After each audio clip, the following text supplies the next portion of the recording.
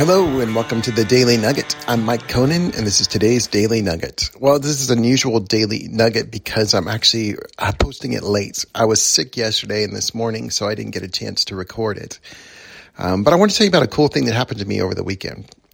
And you're going to think this is the dumbest thing ever, but on Saturday night, I was goofing around on my phone and decided to download a game on my phone. And I don't want to tell you what the game was. It doesn't even matter, but it's some sort of a weird farming game type thing. But anyway, I found myself obsessed with this game. And I don't even know why, but I just kept keeping track of all my little crops, of all my little everything that was going on in the game. And next thing you know, I'm 6 hours later. It's 1 o'clock in the morning. I lost an hour of sleep or gained an hour of sleep. So I thought I could just keep going, and I'm watching football at the same time. But 6 hours literally went by as I was playing this game.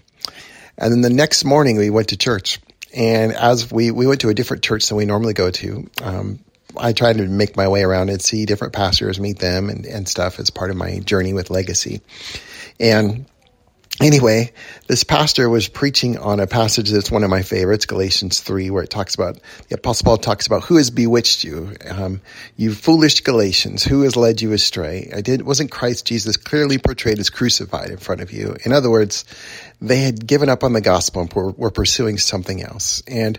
But he had a different twist on it, and he was talking specifically about how we get pulled away from the Lord. And anyway, he used the example of games on the phone. As I'm sitting there, I'm thinking, I would not have thought of myself as a gamer, but here I just spent 6 hours and had to repent and ask the Lord, as I'd been driven down, and he described it in a perfect way, this tunnel of folly.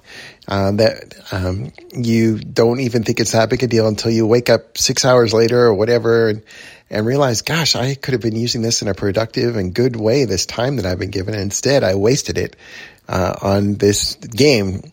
So anyway, I wasn't really sure what to do with that. So after the church service, we went home and I watched a football game or two, and then this morning I got up and I deleted it after playing it again yesterday. And I thought, you know what? I think this thing is going to just addict me. And because it's got all these little tentacles in it that try to get you to keep going. And next thing you know, they got $3 out of me. And I thought, how did they do that? I didn't even know how. I just clicked the button and it was gone.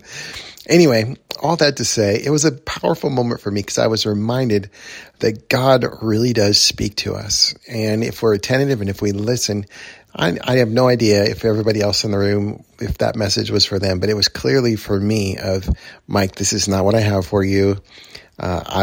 You're being a fool. You're being led astray into this foolishness. And it was so clear to me that the Lord was speaking to me directly through this man and through this church that we don't always attend, but periodically do. Anyway, I offer that today as kind of this freebie of, number one, I don't know if you're into games, and especially they can take us away from our family, from our responsibilities, from our jobs sometimes, and we have to be careful about that, of course. But it also is just neat to know that God sees us and he is going to help us get steered away from that stuff. And in your life, I wonder if there's something like that, if as you pray about, Lord, what do you want me to do with this? If God might be able to speak to you and through his word in a way like that he did to me.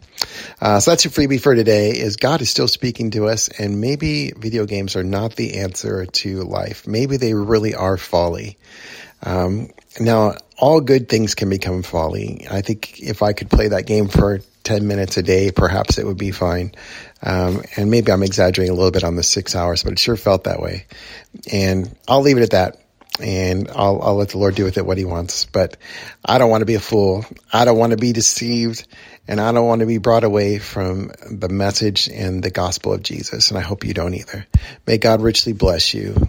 Amen. Hey, this is a ministry of R2 Legacy. Thanks for listening.